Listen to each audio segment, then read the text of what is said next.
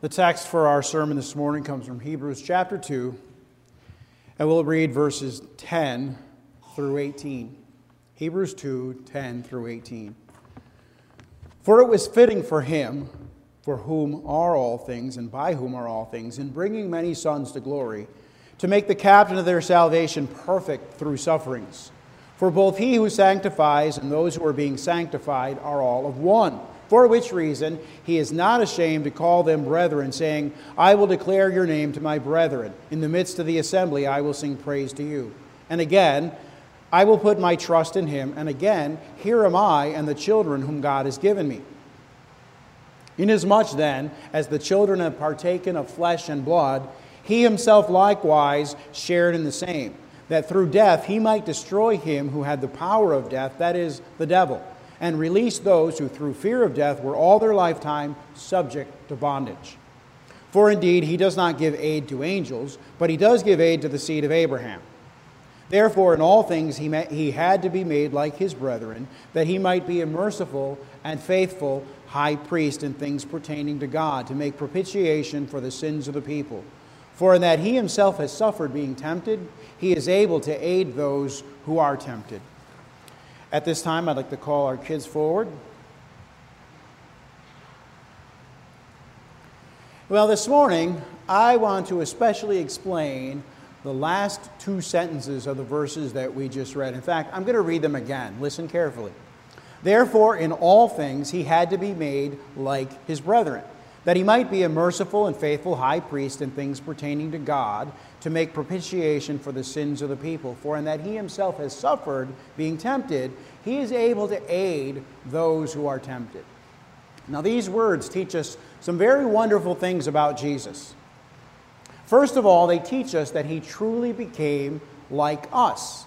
When you think about Jesus, you probably think about him walking around the country, preaching God's word, and healing people who were sick. In other words, you think of Jesus as a grown-up. And of course, all of his work as Savior was done as a grown-up. But he didn't come into this world as a grown-up. At Christmas, we celebrate Jesus' birth. He was born as a baby. And our verses say that he was made like unto his brethren. That means that he was made like us. Jesus was born a little baby.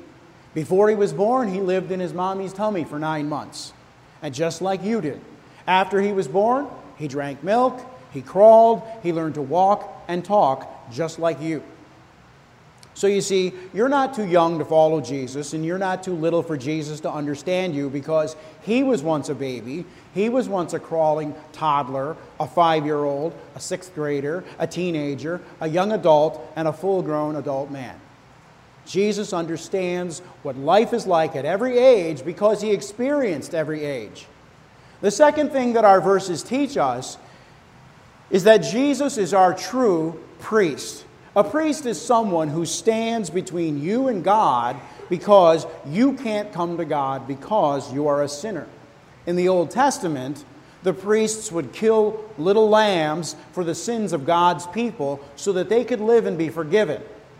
This taught them that sin was the cause of death.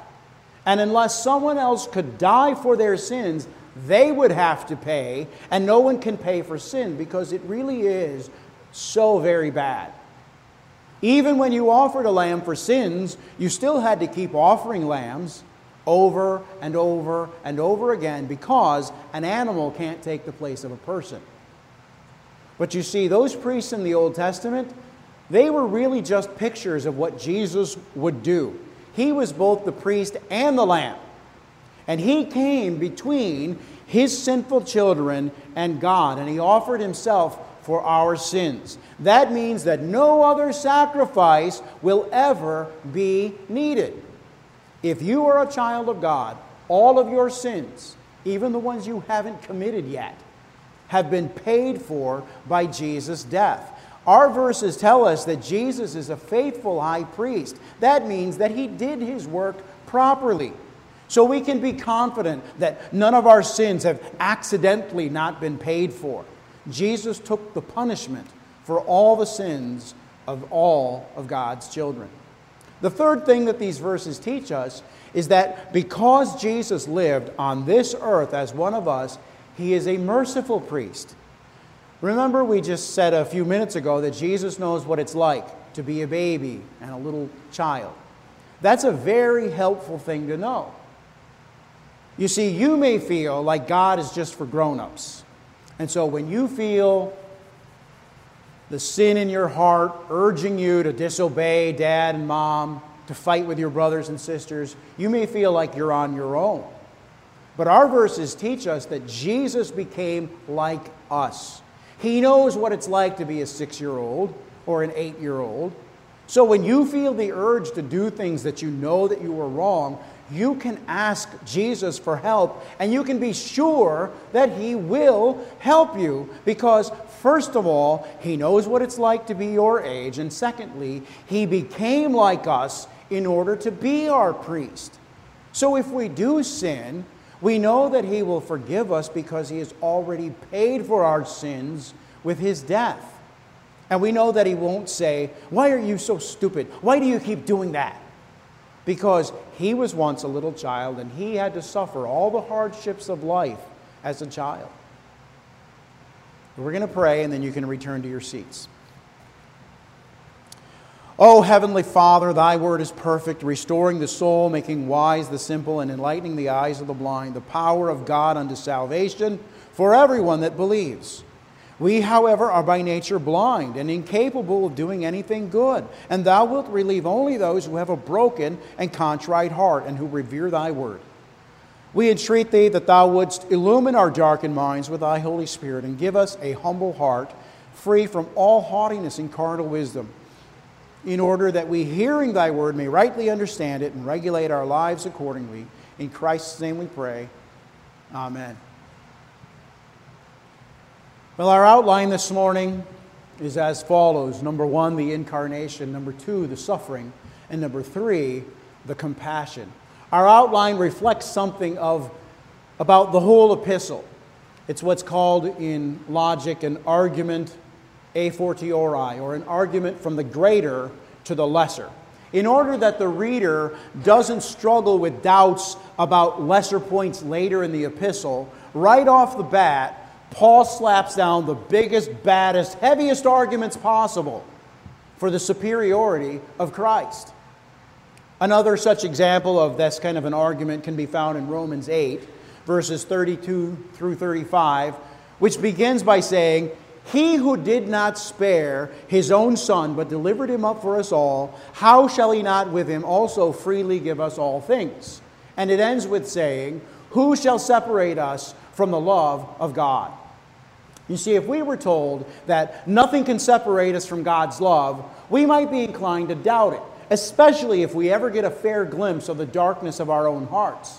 If we were told about the inevitability of tribulation, persecution, peril, or sword, we might doubt God's love for us. When we hear about death and principalities and powers and things present or things to come, we might despair of remaining in the love of God. So Paul starts with the greatest thing there is. God gave His Son for us. And if He did that, how would He not also give us the lesser things? So in our text, the ultimate question is, how can one be certain of God's mercy? And the answer is, Jesus is our high priest. Okay, how is that an answer? Well, the argument that Paul uses is this. Jesus is greater than all of the instruments and messengers of God in the Old Testament. He is greater than any heavenly messenger, greater than any prophet, greater than any king, priest, altar, or sacrifice. He is greater because He is the Son. He is the eternally generated Son, one with the Father in essence, co-equal with the Father in glory. And this Jesus is our high priest. Now, unless you're utterly blind to all spiritual truth, you cannot read the Old Testament and not see the grace of God in it. I mean, what did Adam and Eve do to deserve forgiveness and the gospel promise of the seed of the woman? What did Abraham ever do to deserve covenant friendship with God? What did scheming Jacob ever do to deserve God's love more than Esau, that God could say, "Jacob I have loved, and Esau I have hated"? What did Israel ever do to deserve deliverance from slavery in Egypt and the guiding presence of Christ for 40 years in the wilderness. You get the point. The history of the Old Testament church is nothing but a chronicle of God's grace, particular, unmerited, saving favor. Grace isn't grace if Esau receives it as much as Jacob. Grace isn't grace if it is earned. Grace isn't grace if the recipients still perish in their sins. And so our first point then is the incarnation. Paul opens with an argument about the greatest display of God's grace, the death of Jesus. And so our text describes the incarnation. And what is specifically pointed out to us is that God did not work redemption for any other being than man, and this can be seen by the fact that God became man in Jesus. How else could He atone for us except He became a man like us?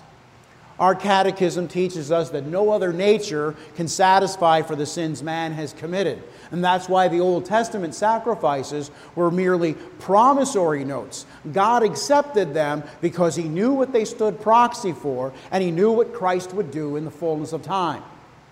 Our text tells us that Christ did not take on the nature of angels, but our nature.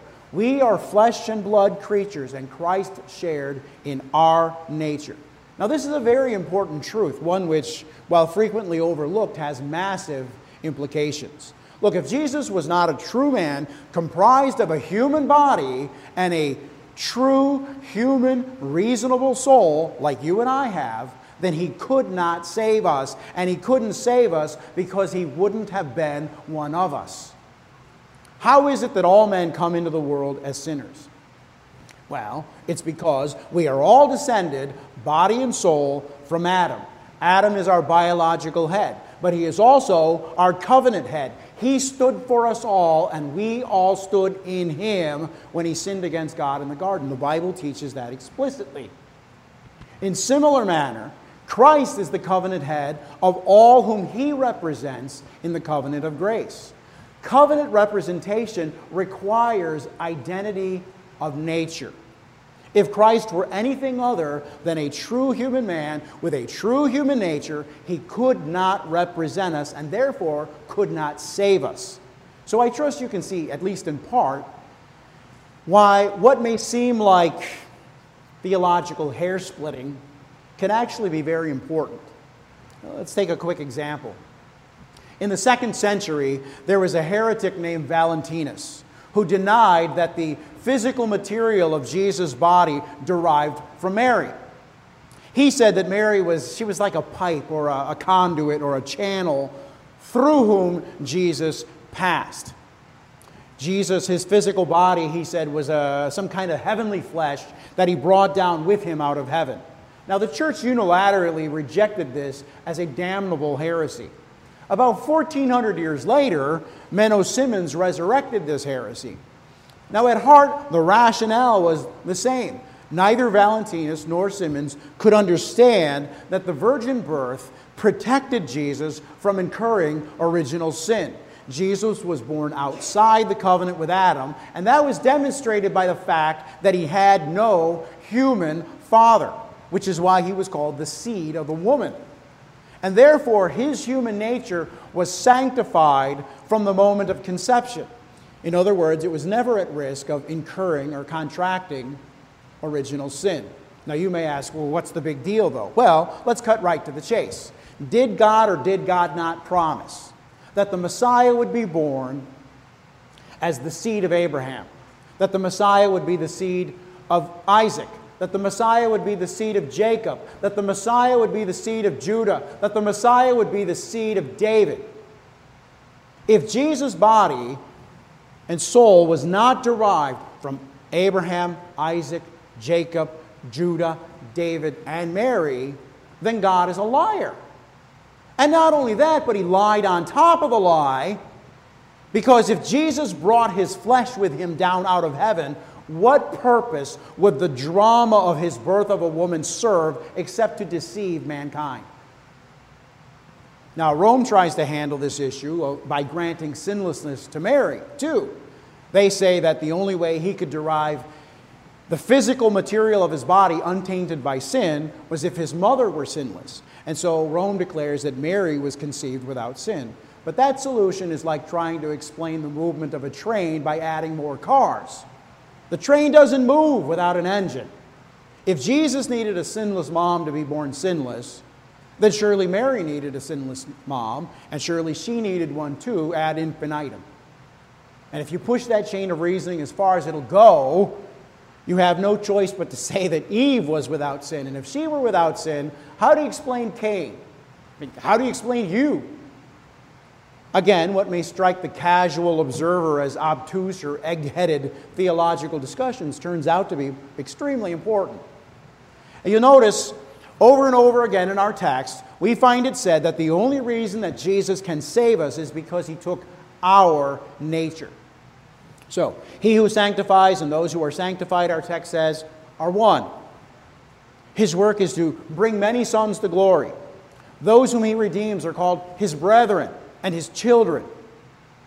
You see, these are terms that require identity of nature. And if this weren't clear enough, we're told that there's no salvation for angels because Christ didn't assume their nature. Lord's Day 5 and 6 of our catechism treat this truth with surgical precision. I think it'll be worth reading 6 of the 8 questions and answers. Question 14, can there be found anywhere one who is a mere creature able to satisfy for us?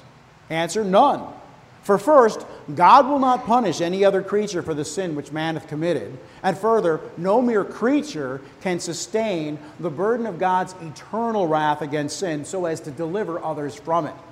Question, what sort of mediator and deliverer then must we seek for? Answer, for one who is very man and perfectly righteous, and yet more powerful than all creatures, that is, one who is also very God. Question, why must he be very man and perfectly righteous? Because the justice of God requires that the same human nature which hath sinned should likewise make satisfaction for sin, and one who is himself a sinner cannot satisfy for others. Question, why must he in one person be also very God?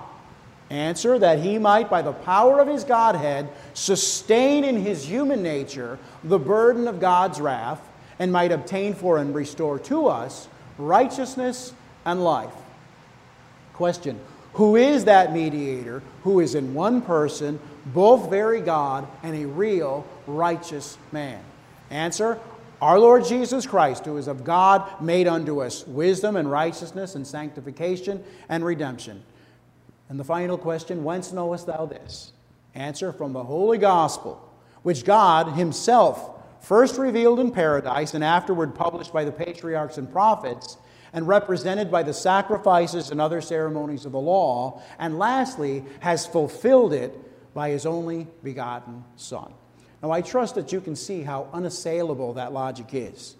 And it's saying the exact same thing that our text does. The reason that Jesus can sanctify us, that is, save us from sin, is because he became one of us. And he became one of us so much so that he can literally call us his brethren or his children. Now, the 2 passages that Paul quotes to show this, the first one is Psalm 22, verse 22, where Christ, after triumphing over death, says, I will declare your name to my brethren. In the midst of the assembly, I will praise you. And the other passage, which we read earlier, Isaiah chapter 8, verses 17 and 18, where Christ says, and I will wait on the Lord, who hides his face from the house of Jacob, and I will hope in him. Here am I, and the children whom the Lord has given me.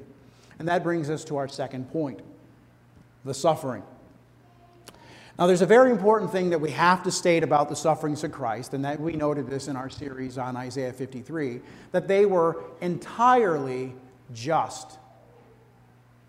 Well, what is Pastor getting at? Well, what I'm getting at is that everything that Jesus suffered for our sins was entirely just and fair punishment for those sins. Jesus suffered what you deserve. Jesus didn't bear a single scratch beyond what was absolutely fair and just punishment for your sins.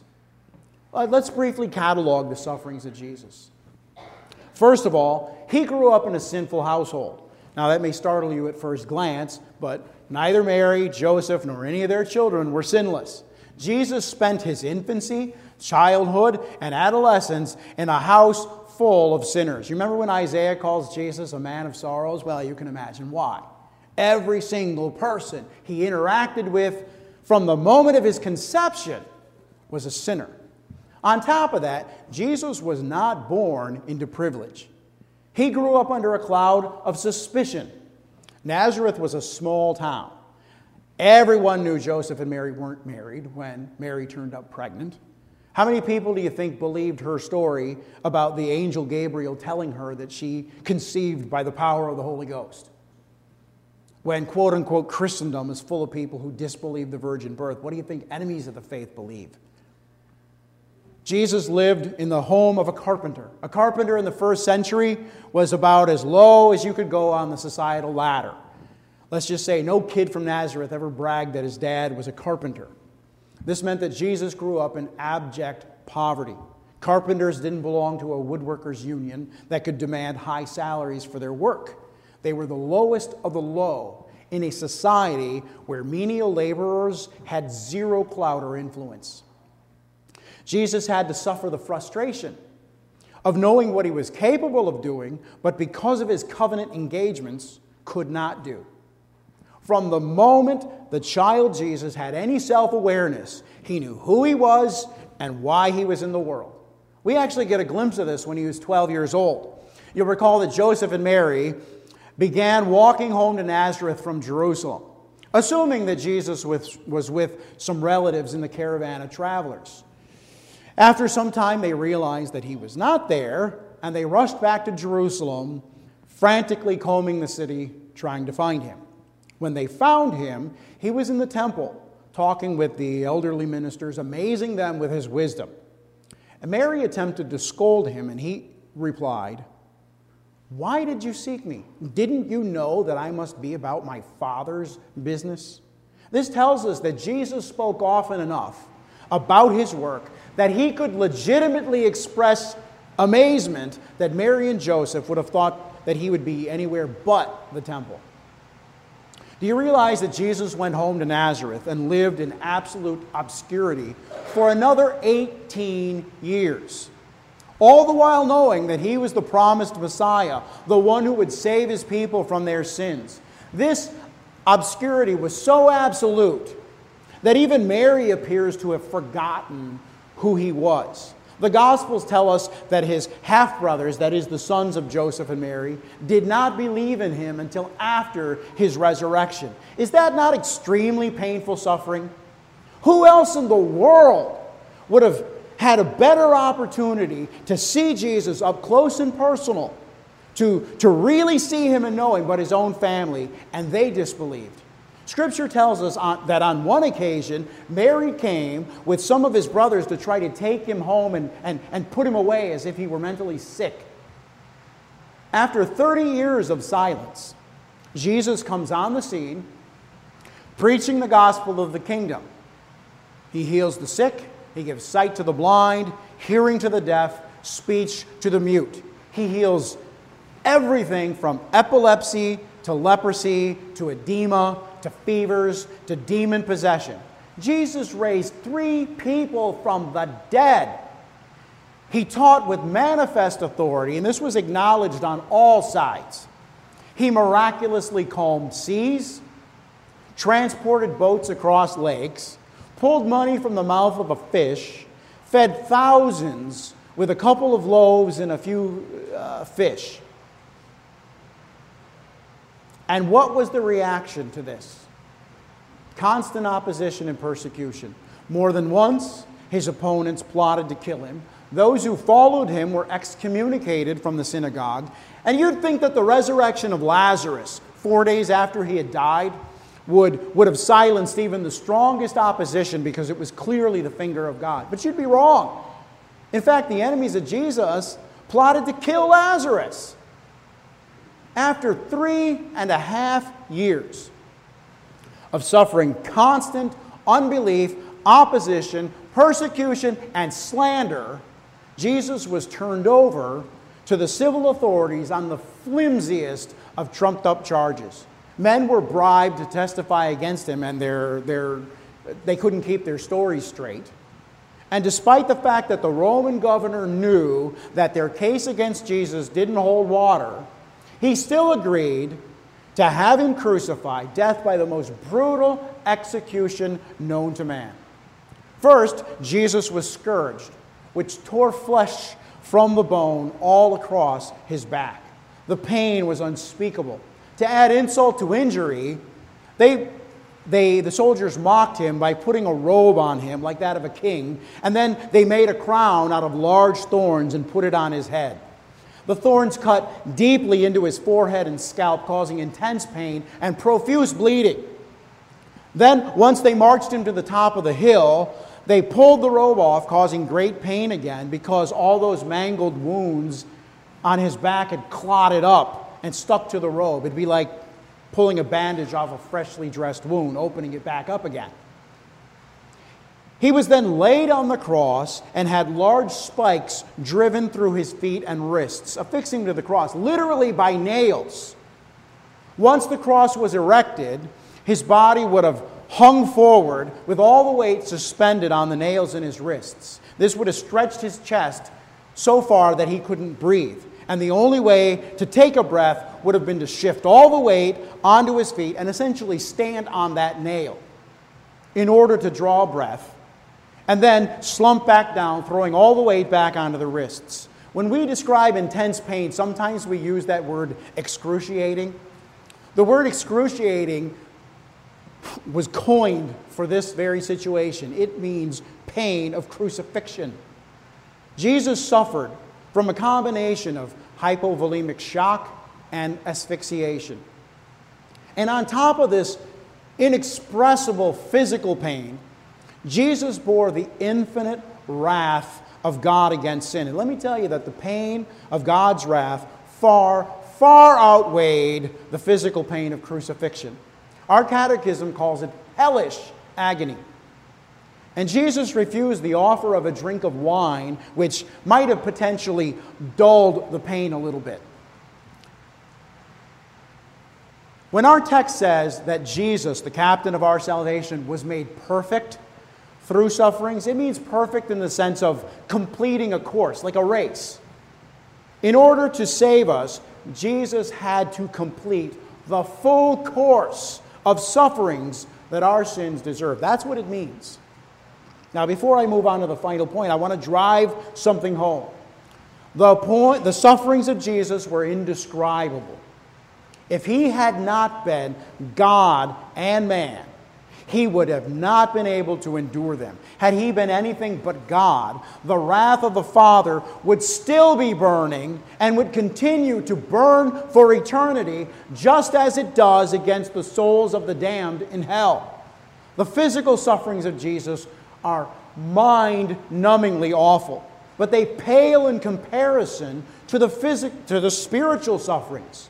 It was the spiritual sufferings that wrung from him the cry, my God, why hast thou forsaken me?" Jesus didn't cry, my God, these sufferings are far worse than the crime deserves." No, my friends, go back over in your mind every detail that we've rehearsed about the sufferings of Jesus, and realize that had it been you, that punishment would be infinitely fair, and you'd still be suffering for those sins. Now, think that Jesus, the eternally generated Son of God, the darling of heaven, the one whose eyes are too pure to behold iniquity, the one around whose throne the cherubim cry, "Holy, holy, holy," this all-holy God, the creator of heaven and earth, who needs nothing from his creatures, whom no creature can serve as if to put him in its debt, this infinitely holy God not only assumed a human nature into personal union, but came to represent hateful sinners in the covenant of grace, to fulfill the law in their place and to die their death, the payment for violating God's law. That's why Paul asserts Jesus' deity so many times in the first chapter of Hebrews. He wants us to realize just who it is that stood in our place at Calvary. And here's the final point: the compassion. We have a sympathetic high priest. If we can see who and what Jesus really is, if we can see, as Romans 8 puts it, that God did not spare his own Son, then we can have the greatest assurance of God's love and compassion. Christ knew what kind of sinners we were before he came in our place. He knew exactly what he would suffer. He knew from eternity what torments of body and soul he would have to endure in order to bring many sons to glory. And therefore, if that be true, then we know that we have a merciful high priest who can aid those who are tempted because he himself has suffered. This knowledge should calm our fretting hearts. Christ knew what we were before he saved us, guilty and wicked sinners, yet he loved us. And he knows what we are now, weak and frail and prone to wander, yet he loves us.